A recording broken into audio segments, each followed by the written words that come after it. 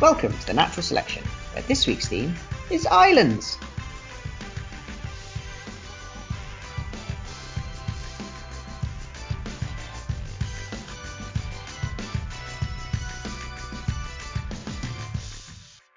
Hey guys, welcome back this week. We are The Natural Selection, definitely a class, maybe a family, and in no particular order, we have Naomi. Hello. Nick. Hello. And I'm also Nick. Hello. So welcome back, guys. It's been another week in Groundhog Day. Still all locked up in coronavirus. Although Nick, you're a bit freer than us, aren't you? Yeah, I'm lucky enough to be able to go into work, but we're one person in a room at the moment, so it's a little weird. I feel like I've had jobs where that would be ideal for me. To be honest, I've got the best, I think, deal possible because the room that I ended up in is the Skull Collection. Cool. I know you like to collect skulls, so Oh, that'll keep you out of trouble. How you doing, Gnomes? Yeah, fine. Hanging in there. Groundhog Day is a perfect way to describe it, I think. The days no longer have meaning. So yeah. Yeah, I can't even remember when I showered. I'm like, did I shower yesterday? Was yesterday the day with the pizza, or was that the day before? Yeah, I don't know anymore. I don't smell, I don't think. So that's fine. Should we plow on with the news? Let's get going. All right.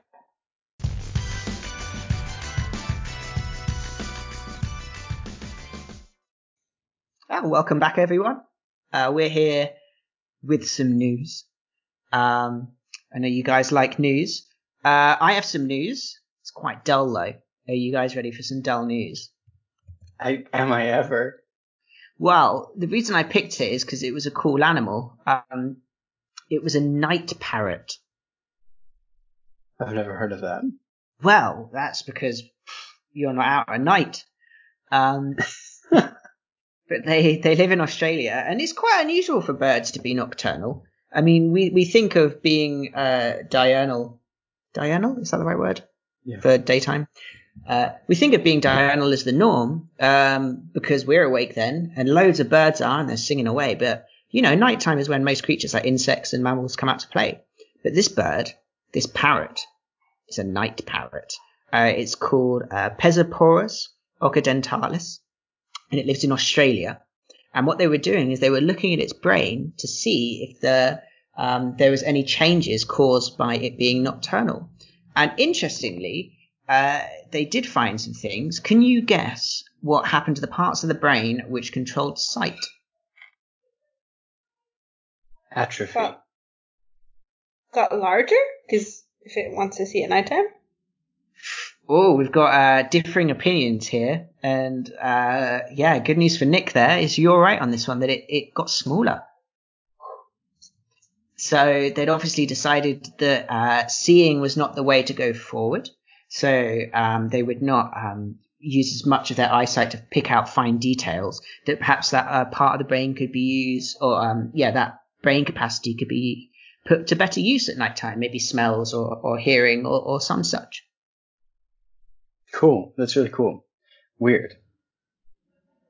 Yeah. Cool. Do you guys have any exciting news, more exciting than parrot brains? I have pretty cool. Well, I like the parrot brains.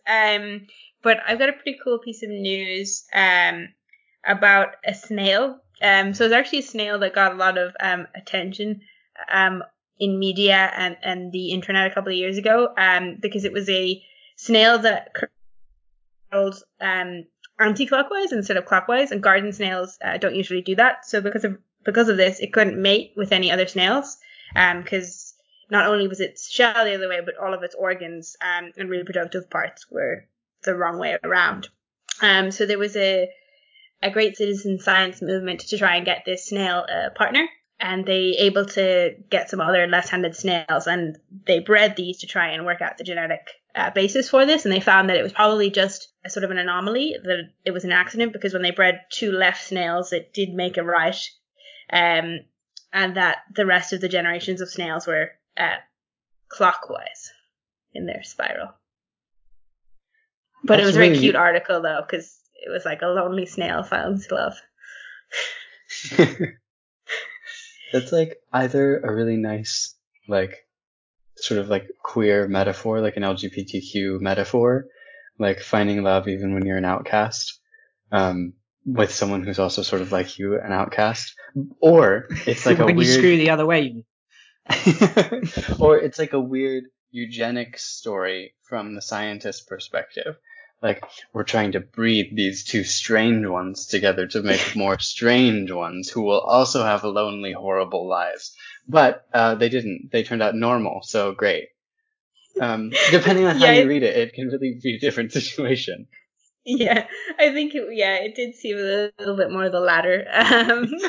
But yeah, I think it did shed a light, though. They're trying to look at this in order to work out maybe the mechanism behind symmetry in other animals, because most organisms are asymmetrical inside, but snails also show their asymmetry outside, so it's a good way to kind of work on the cellular framework behind asymmetry. So yeah, it's interesting. I hear they did say that now he's found a snail that he can mate with, that he's really coming out of his shell. So, oh God, yeah.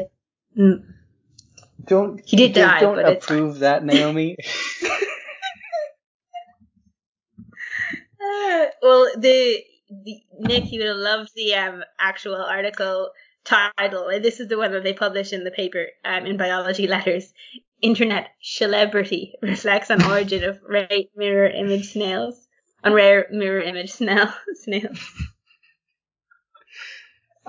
do know that mirror imaging is more common in snails than other animals. So, because it can happen in humans where you don't really know, it's just that all of your insides are switched over. So your heart is on the other side. And this can cause problems when they go to operate you and it's not where it's meant to be. But yeah, apparently it's actually a lot more common in snails than other animals, and they don't understand why. So there's a lot of study into snails and that sort of reversal of mirroring, I suppose, and why it arises. Yeah, this is something that the article did touch on a little bit. In this particular species, the garden snail, they generally were only one type of spiral, but others kind of revert between the two quite often. So Naomi, that was nice news. I hear you have some awful news for us as well.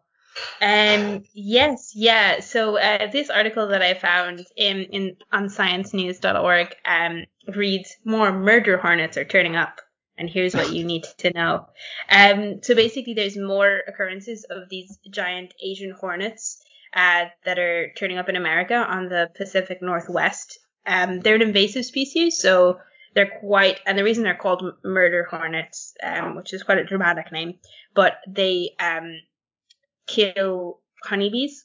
So I think this can be quite damaging for honeybee populations if they do take further hold in the US. So there have been some previous cases where they've been found in the US, but this is kind of the first time there's properly surviving winter.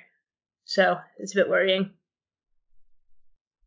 These are the ones that the bees heat up and kill that way? They like wheel their little bodies and surround them and like warm them up to like 100 degrees. You don't use that temperature in the UK.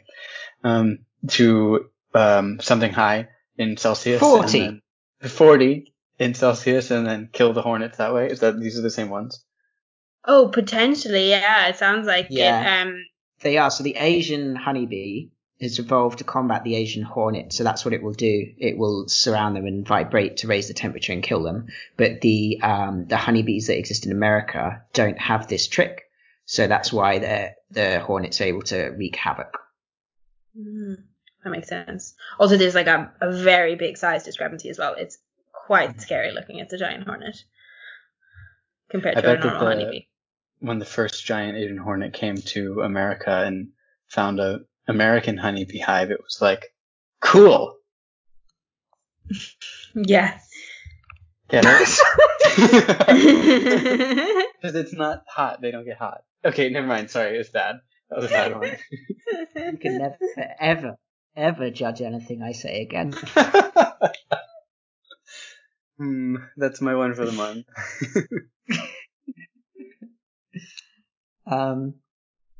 Cool. That is, you're right, horrific, terrifying news. So Nick, you have a bit of news you want to talk about? Yeah, this is not general interest news. This is pretty niche news. But we are 3 taxonomists, and that's how we build this this podcast. So I will share this niche taxonomy news.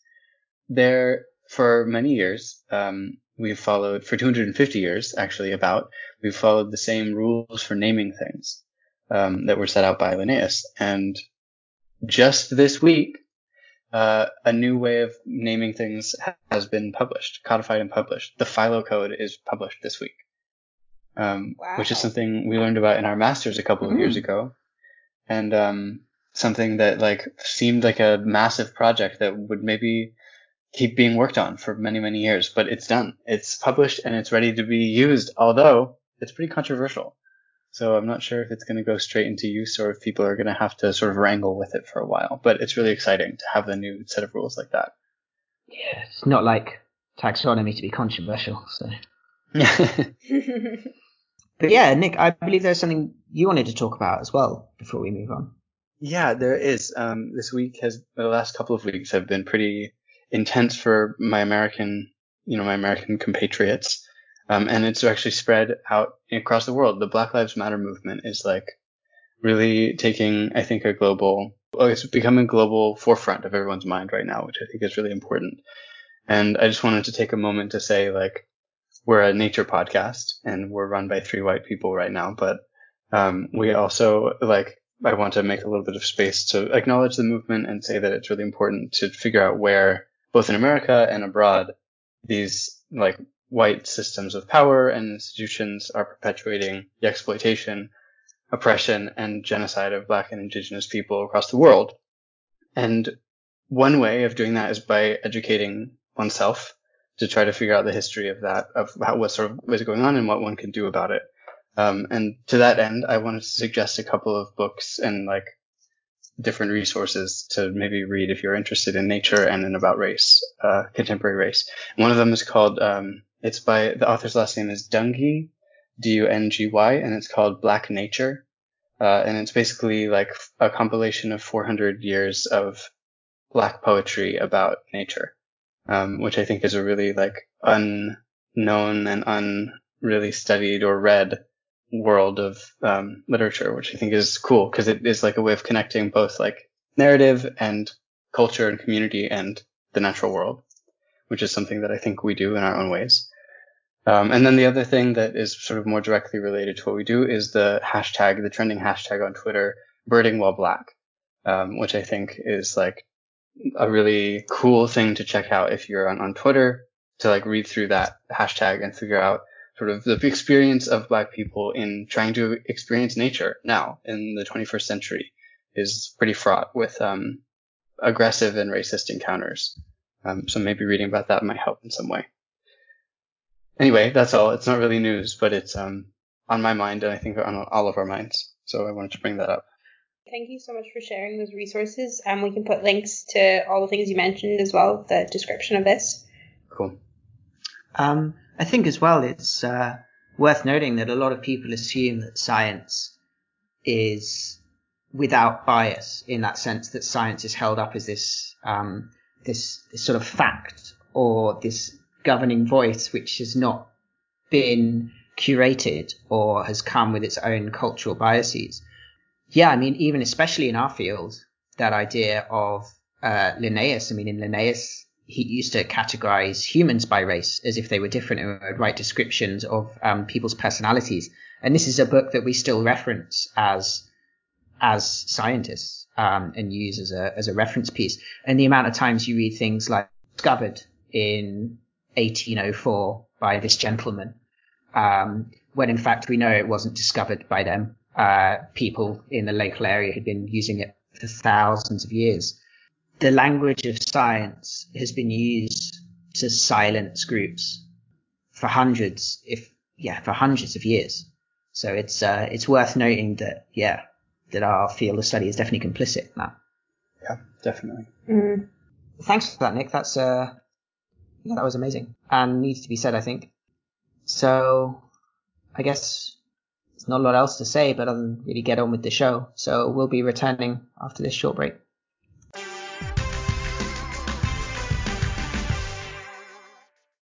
Welcome to our discussion this week.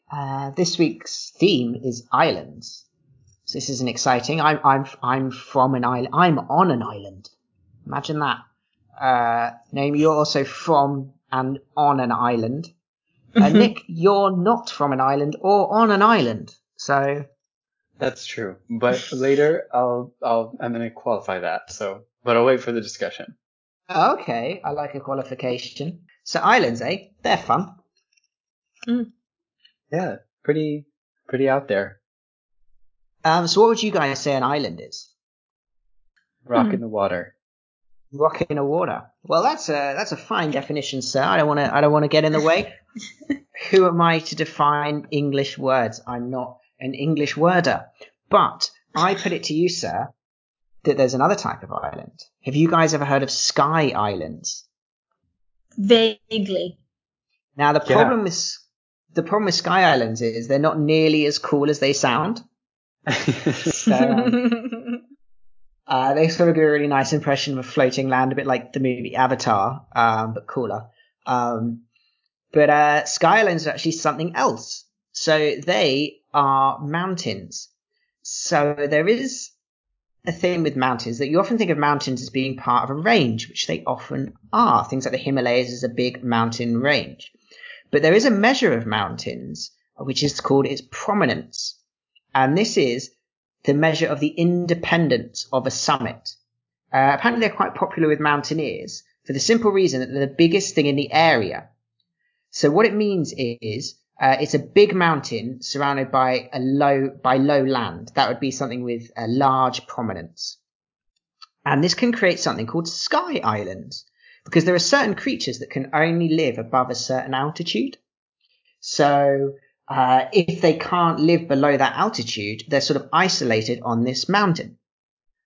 And it can lead to quite amazing endemism, where there's sort of evolution and things that grow there because it can't spread to the next nearest mountain or get an invasive species from that next nearest mountain if it's too far away. One mountain I was looking at in particular was Mount Kinabalu, which is the 20th most prominent mountain in the world. And it's on Borneo. It's in the Malaysian part of Borneo. But it is the largest mountain between the Himalayas and the island of New Guinea. Because of that, it creates a sky island and has all these most absolutely amazing endemism that you can go up there and find with the insects and the plants and the other animals that live there. Another way that sky islands can be formed is if they're surrounded by a desert, for example. And where I grew up, I'm not on a sky island, but I can see one from my house. There's a big mountain with pine forest, and then all around it is low desert for like hundreds of miles. So I'm not from an island. But it's the Sky Island. Ooh. It's the You're Northern from Sky Island. Sky Island. I'm not from a Sky Island, but I'm close to one. I can see one from my house. It's like if I were living in Sarah Palin. Yeah, exactly. Yeah, thank you. I'm not a doctor, but I play one on TV. But yeah, that's Sky Island. It's quite an impressive one. If you look up Mount Kinabalu, you can actually see how much bigger it is than anything else. And the research I was looking at was by people from the Netherlands, which I can only assume went there out of sheer jealousy of the height of the land. Just come from the Netherlands, I can confirm that the entire country is completely flat. Maybe they've never had a nosebleed before, but like this is probably the easiest way. It's a little gentle ribbing for the Dutch there. They've had it too easy for too long. It's true. It's true. Take that.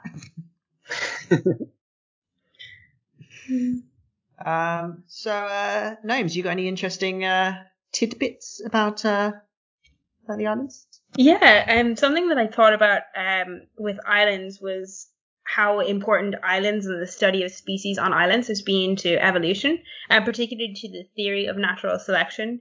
Both Darwin and Wallace were influenced by the species that they found on islands. So for Darwin, it was the finches and the Galapagos. So there are about 26 species of finches, which are passerine birds, and they have very markedly different beaks. And his observation of these different species helped him form the theories of natural selection. So I thought that was a cool way to bring in the namesake of our podcast. Yeah. That's our name. Good work. Nice. It's like when a movie says its name. I get really excited. Yeah, I'm breaking the fourth wall. I'm looking at the screen. We're always looking at the screen, Naomi. Yeah. We're recording this on Skype. Don't break the illusion, Nick. But yeah, so I thought that was cool. But yeah, recently there's been some pretty interesting developments in looking at the genetics of these finches as well. One I found actually talked about how this hybridization is still going on between some species of these finches. Might highlight how perhaps if hybridization happened as they were evolving as well, and the like gene flow between these species was important. Do you know my favourite fact about Darwin is that he managed to get on the money in England. We popped him on the money. I think he was on tenors. I can't remember exactly. I think he's gone now. Do you know what bird they put next to him on the £10 note? Pigeon? Not far off. It was a hummingbird, which he never wrote about. Okay then. So yes, essentially being on the money for his work with birds. They just picked another bird. But yeah, that's cool. Have you guys heard of the honey creepers as well? Oh yes, yeah. They're another example of adaptive radiation, aren't they? Yeah, so again on an island chain, they're from Hawaii. They're quite fun. But yeah, they did a very similar thing to the finches. I think they even created more species, but they're very colourful with all sorts of an array of beaks that became specialised in hunting different things on the Hawaiian Islands. So that was quite fun. Cool. Hawaii also has quite a lot of endemism as well, doesn't it? Of different types of species because it's been isolated for so long, right? Or yeah, it's the most isolated from the mainland. It's the most isolated island chain in the world, which makes it amazing because when you think of it, you think of lush tropical rainforests and these crazy species. So you're like, well, how on earth did these species get here? Because other islands, things like England or Ireland, used to be part of a landmass that separated, so it was able to carry things across with it. It also didn't separate that far, so things are able to sort of migrate between the two. But Hawaii appeared in the middle of the ocean because it comes from a sort of volcanic conveyor belt that creates the islands, and then they move further northwest away from the volcanic hotspot and eventually become weathered down into nothing. But so how did they get there? So do you guys know how species got there? I'm not sure. I guess maybe picking up from something that you were saying there, that they like came from islands that used to be closer to the mainland. As they kind of grew into the sea, they moved on to new islands. But I'm not sure. Or maybe like sea rafts. I don't know. Sea rafts is an option. So a lot of plants might have been carried that way. The birds, is fairly obvious how birds would get there because birds can fly. With sea animals, the whales that migrate there, again, it's pretty obvious. But things like a spider, how on earth would a spider get there? But the truth is, it just blew in on the wind. Like, it literally got caught they got caught in a gust of wind and got taken across the sea and happened to land on this tiny speck in the largest ocean on Earth, thousands of miles away, which meant that colonizing Hawaii was super difficult. Could we just take a quick moment to appreciate that, like, if that happened, then there must be so many spiders in the wind right now, all over the world.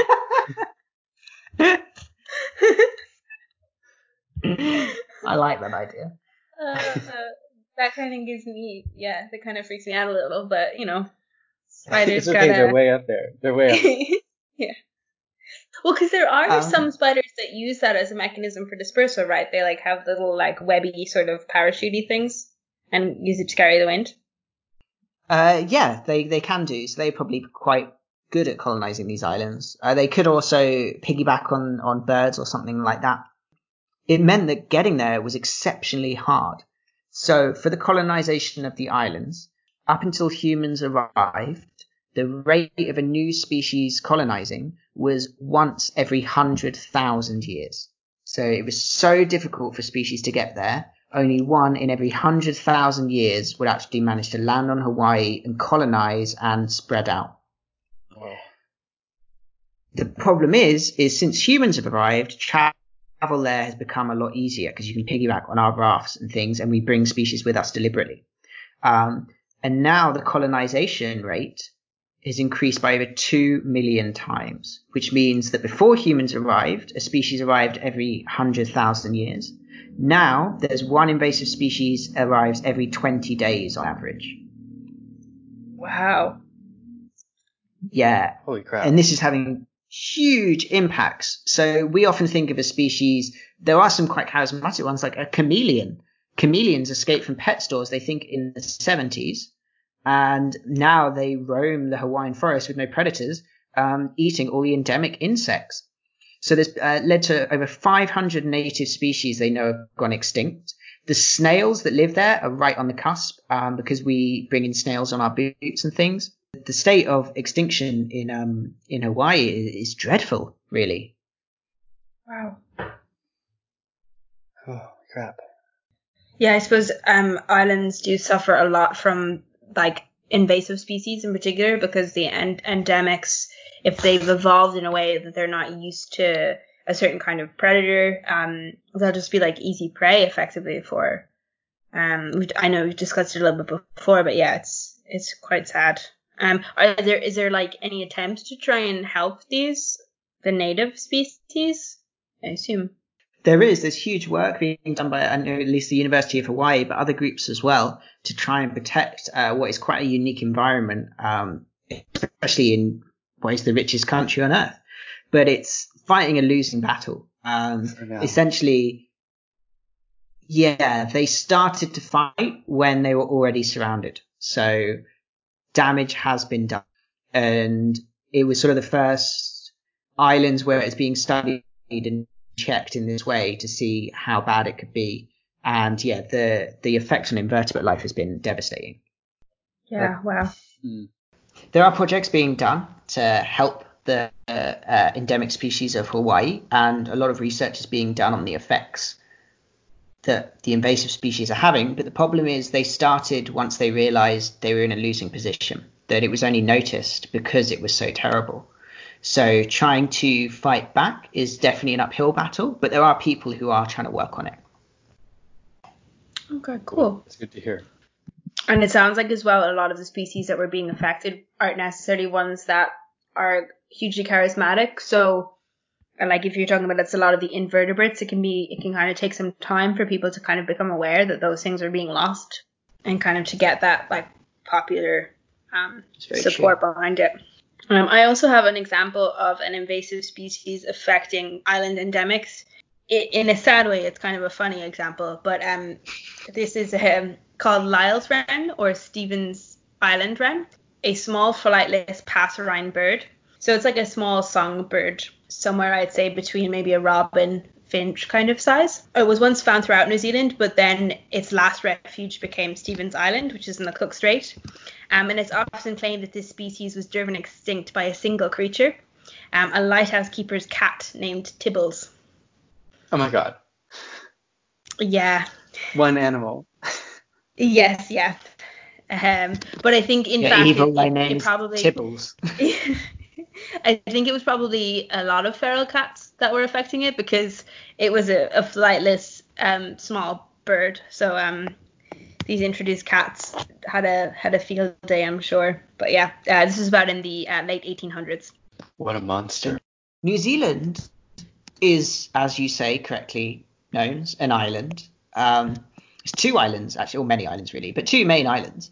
And it's a great example of how islands can sort of be a unique biome, because when Europeans got there were no native large mammals. There was only bats, wasn't there? There is now, because we bought them, and this creates huge problems for the native population, because there are some amazing animals there. There are some amazing insects and invertebrates, including the velvet worm, which I mentioned last week, a sort of great survivor from near Cambrian times. But they also have some amazing creatures, like land parrots. Have you seen their flightless parrots? Yes, yeah. The kakapo?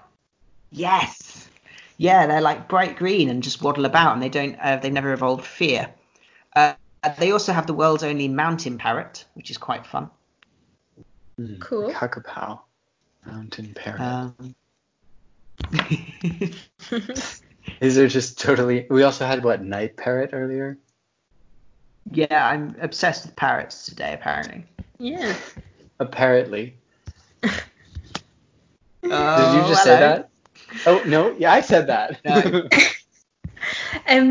Well, I don't have any more information about New Zealand, but another bird that also didn't evolve fear because it was on an island without any predators was the dodo. Yay, dodos. Yes, and this is also an example of something that's really interesting that happens on islands as well, which is island gigantism. I suppose you wouldn't necessarily think of a dodo being particularly giant, but compared to what it had evolved from, which was like pigeon-sized birds, it is quite a bit bigger, and it was flightless as well, which is something that can often happen to larger birds on islands like the kakapo. But yeah, it's interesting, this sort of adaptation to lack of predators. It shows you like the expenses that is put into these things. Like flight is quite an expensive strategy, so you can evolve to not have it if you don't need it. Same with fear, like you talked about, that if you don't need it, you can get rid of it. But I suppose it can be costly when the circumstances change. I like the idea you're talking about island gigantism, because there's also island dwarfism. And one of my favorite examples of that is you guys know the Komodo dragon? Yes. Yeah. A massive lizard, so you'd think it would be like island gigantism. And for the longest time they assumed, because it's the biggest lizard in the world, so it must be an island giant. It lives on islands, it's giant, right? That wasn't until they found a fossil in Australia, which was a very close relative of it, that was actually bigger. So then some scientists suggested, well, maybe it's an example of island dwarfism, which led us to the unique position where the largest lizard on Earth was being put forward as an example of island dwarfism. Whoa. Wow. I love that. That's really cool. Do you guys know the world's oldest island? Like that still exists? Yes. No. Do you know, Naomi? No. It's Madagascar, of the film fame. Ah, yes, I've heard of that. It has its own soundtrack, but yeah, it's separated from from Africa millions upon millions of years ago, before mammals had evolved, I think. So yeah, there's some crazy endemism there. 80% of Madagascan species are endemic. Whoa. Wow. So yeah, if you find a species in Madagascar, there's an 8 in 10 chance that it won't be found anywhere else on Earth. Wow. Whoa. I wouldn't have thought that would be so large, but I suppose because it has been separated for so long that would have such different species everywhere else. It also took humans a really long time to get there, interestingly. So it's separated from Africa all those millions of years ago, and it's not that far away from Africa when you look at it. But the first humans to colonize it actually came from Asia. Huh. They went the long way around. I think they arrived about 5,000 years ago, roughly the same time as people from Africa also arrived on the other side of the island. And that ethnic diversity is very much present in Madagascar, whereas on the west of the island is people mostly of African origin, and on the east of the island is people of Asian origin. Cool. Cool. But yeah, you get some amazing species like the chameleons, which are now invading Hawaii, lemurs, which are very famous, the ii, which we mentioned, the baobab trees. Yeah, you get some really cool stuff there. Cool. I would love to visit Madagascar, but Not now. We're in a quarantine. No, it's for Bowden. Yeah, very verboten. I think there's also some cool.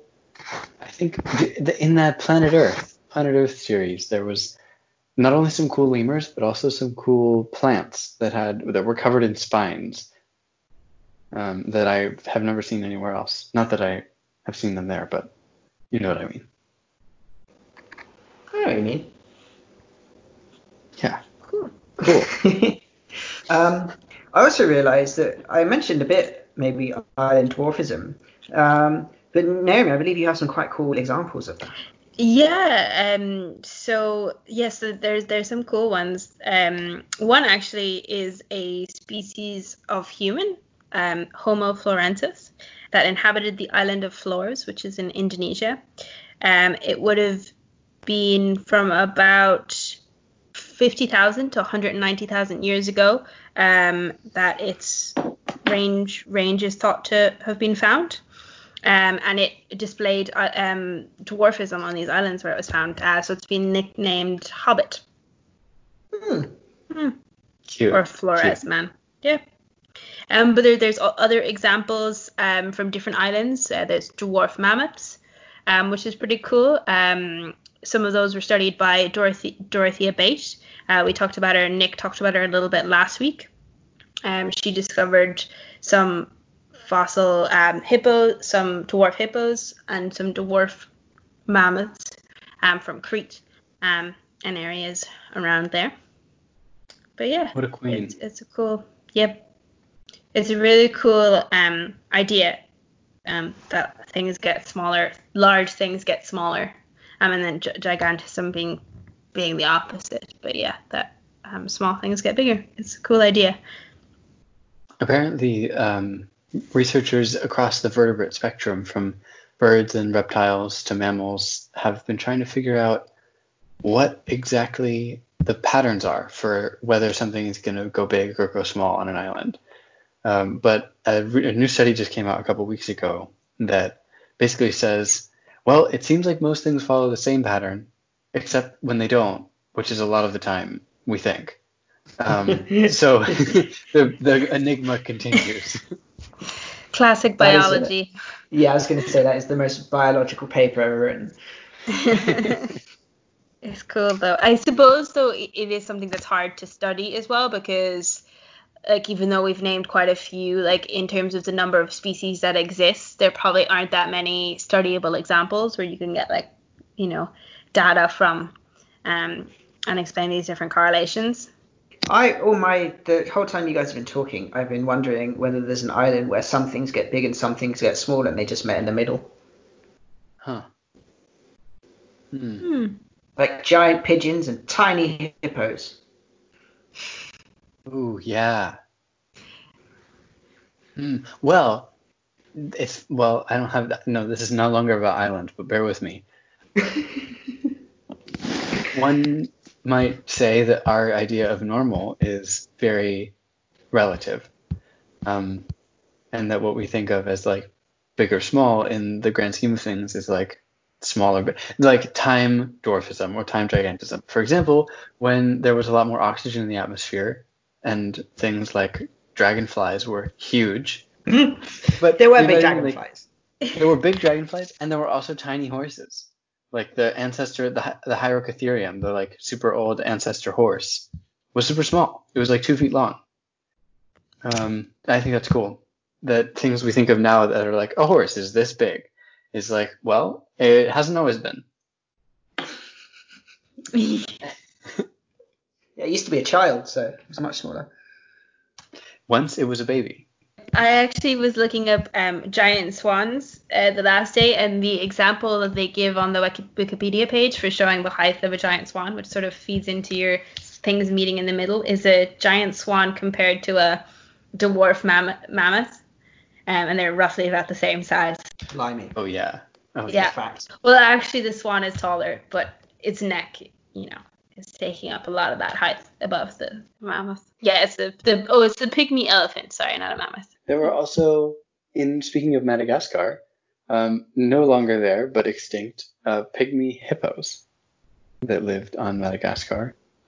They were about a third of the size of a normal hippo, or what we think of now as a normal hippo. Cool. Oh, wow. Yeah, well, I don't think I've ever seen a hippo. Cool. I think that means we're pretty much out of island facts. It's been a good old chat. We're going to be back next week, though. Next week, we're going to be talking about migration, which is quite exciting. But until then, I suppose it's goodbye from Naomi. Goodbye. It's goodbye from Nick. Goodbye. And it's goodbye from me. Goodbye.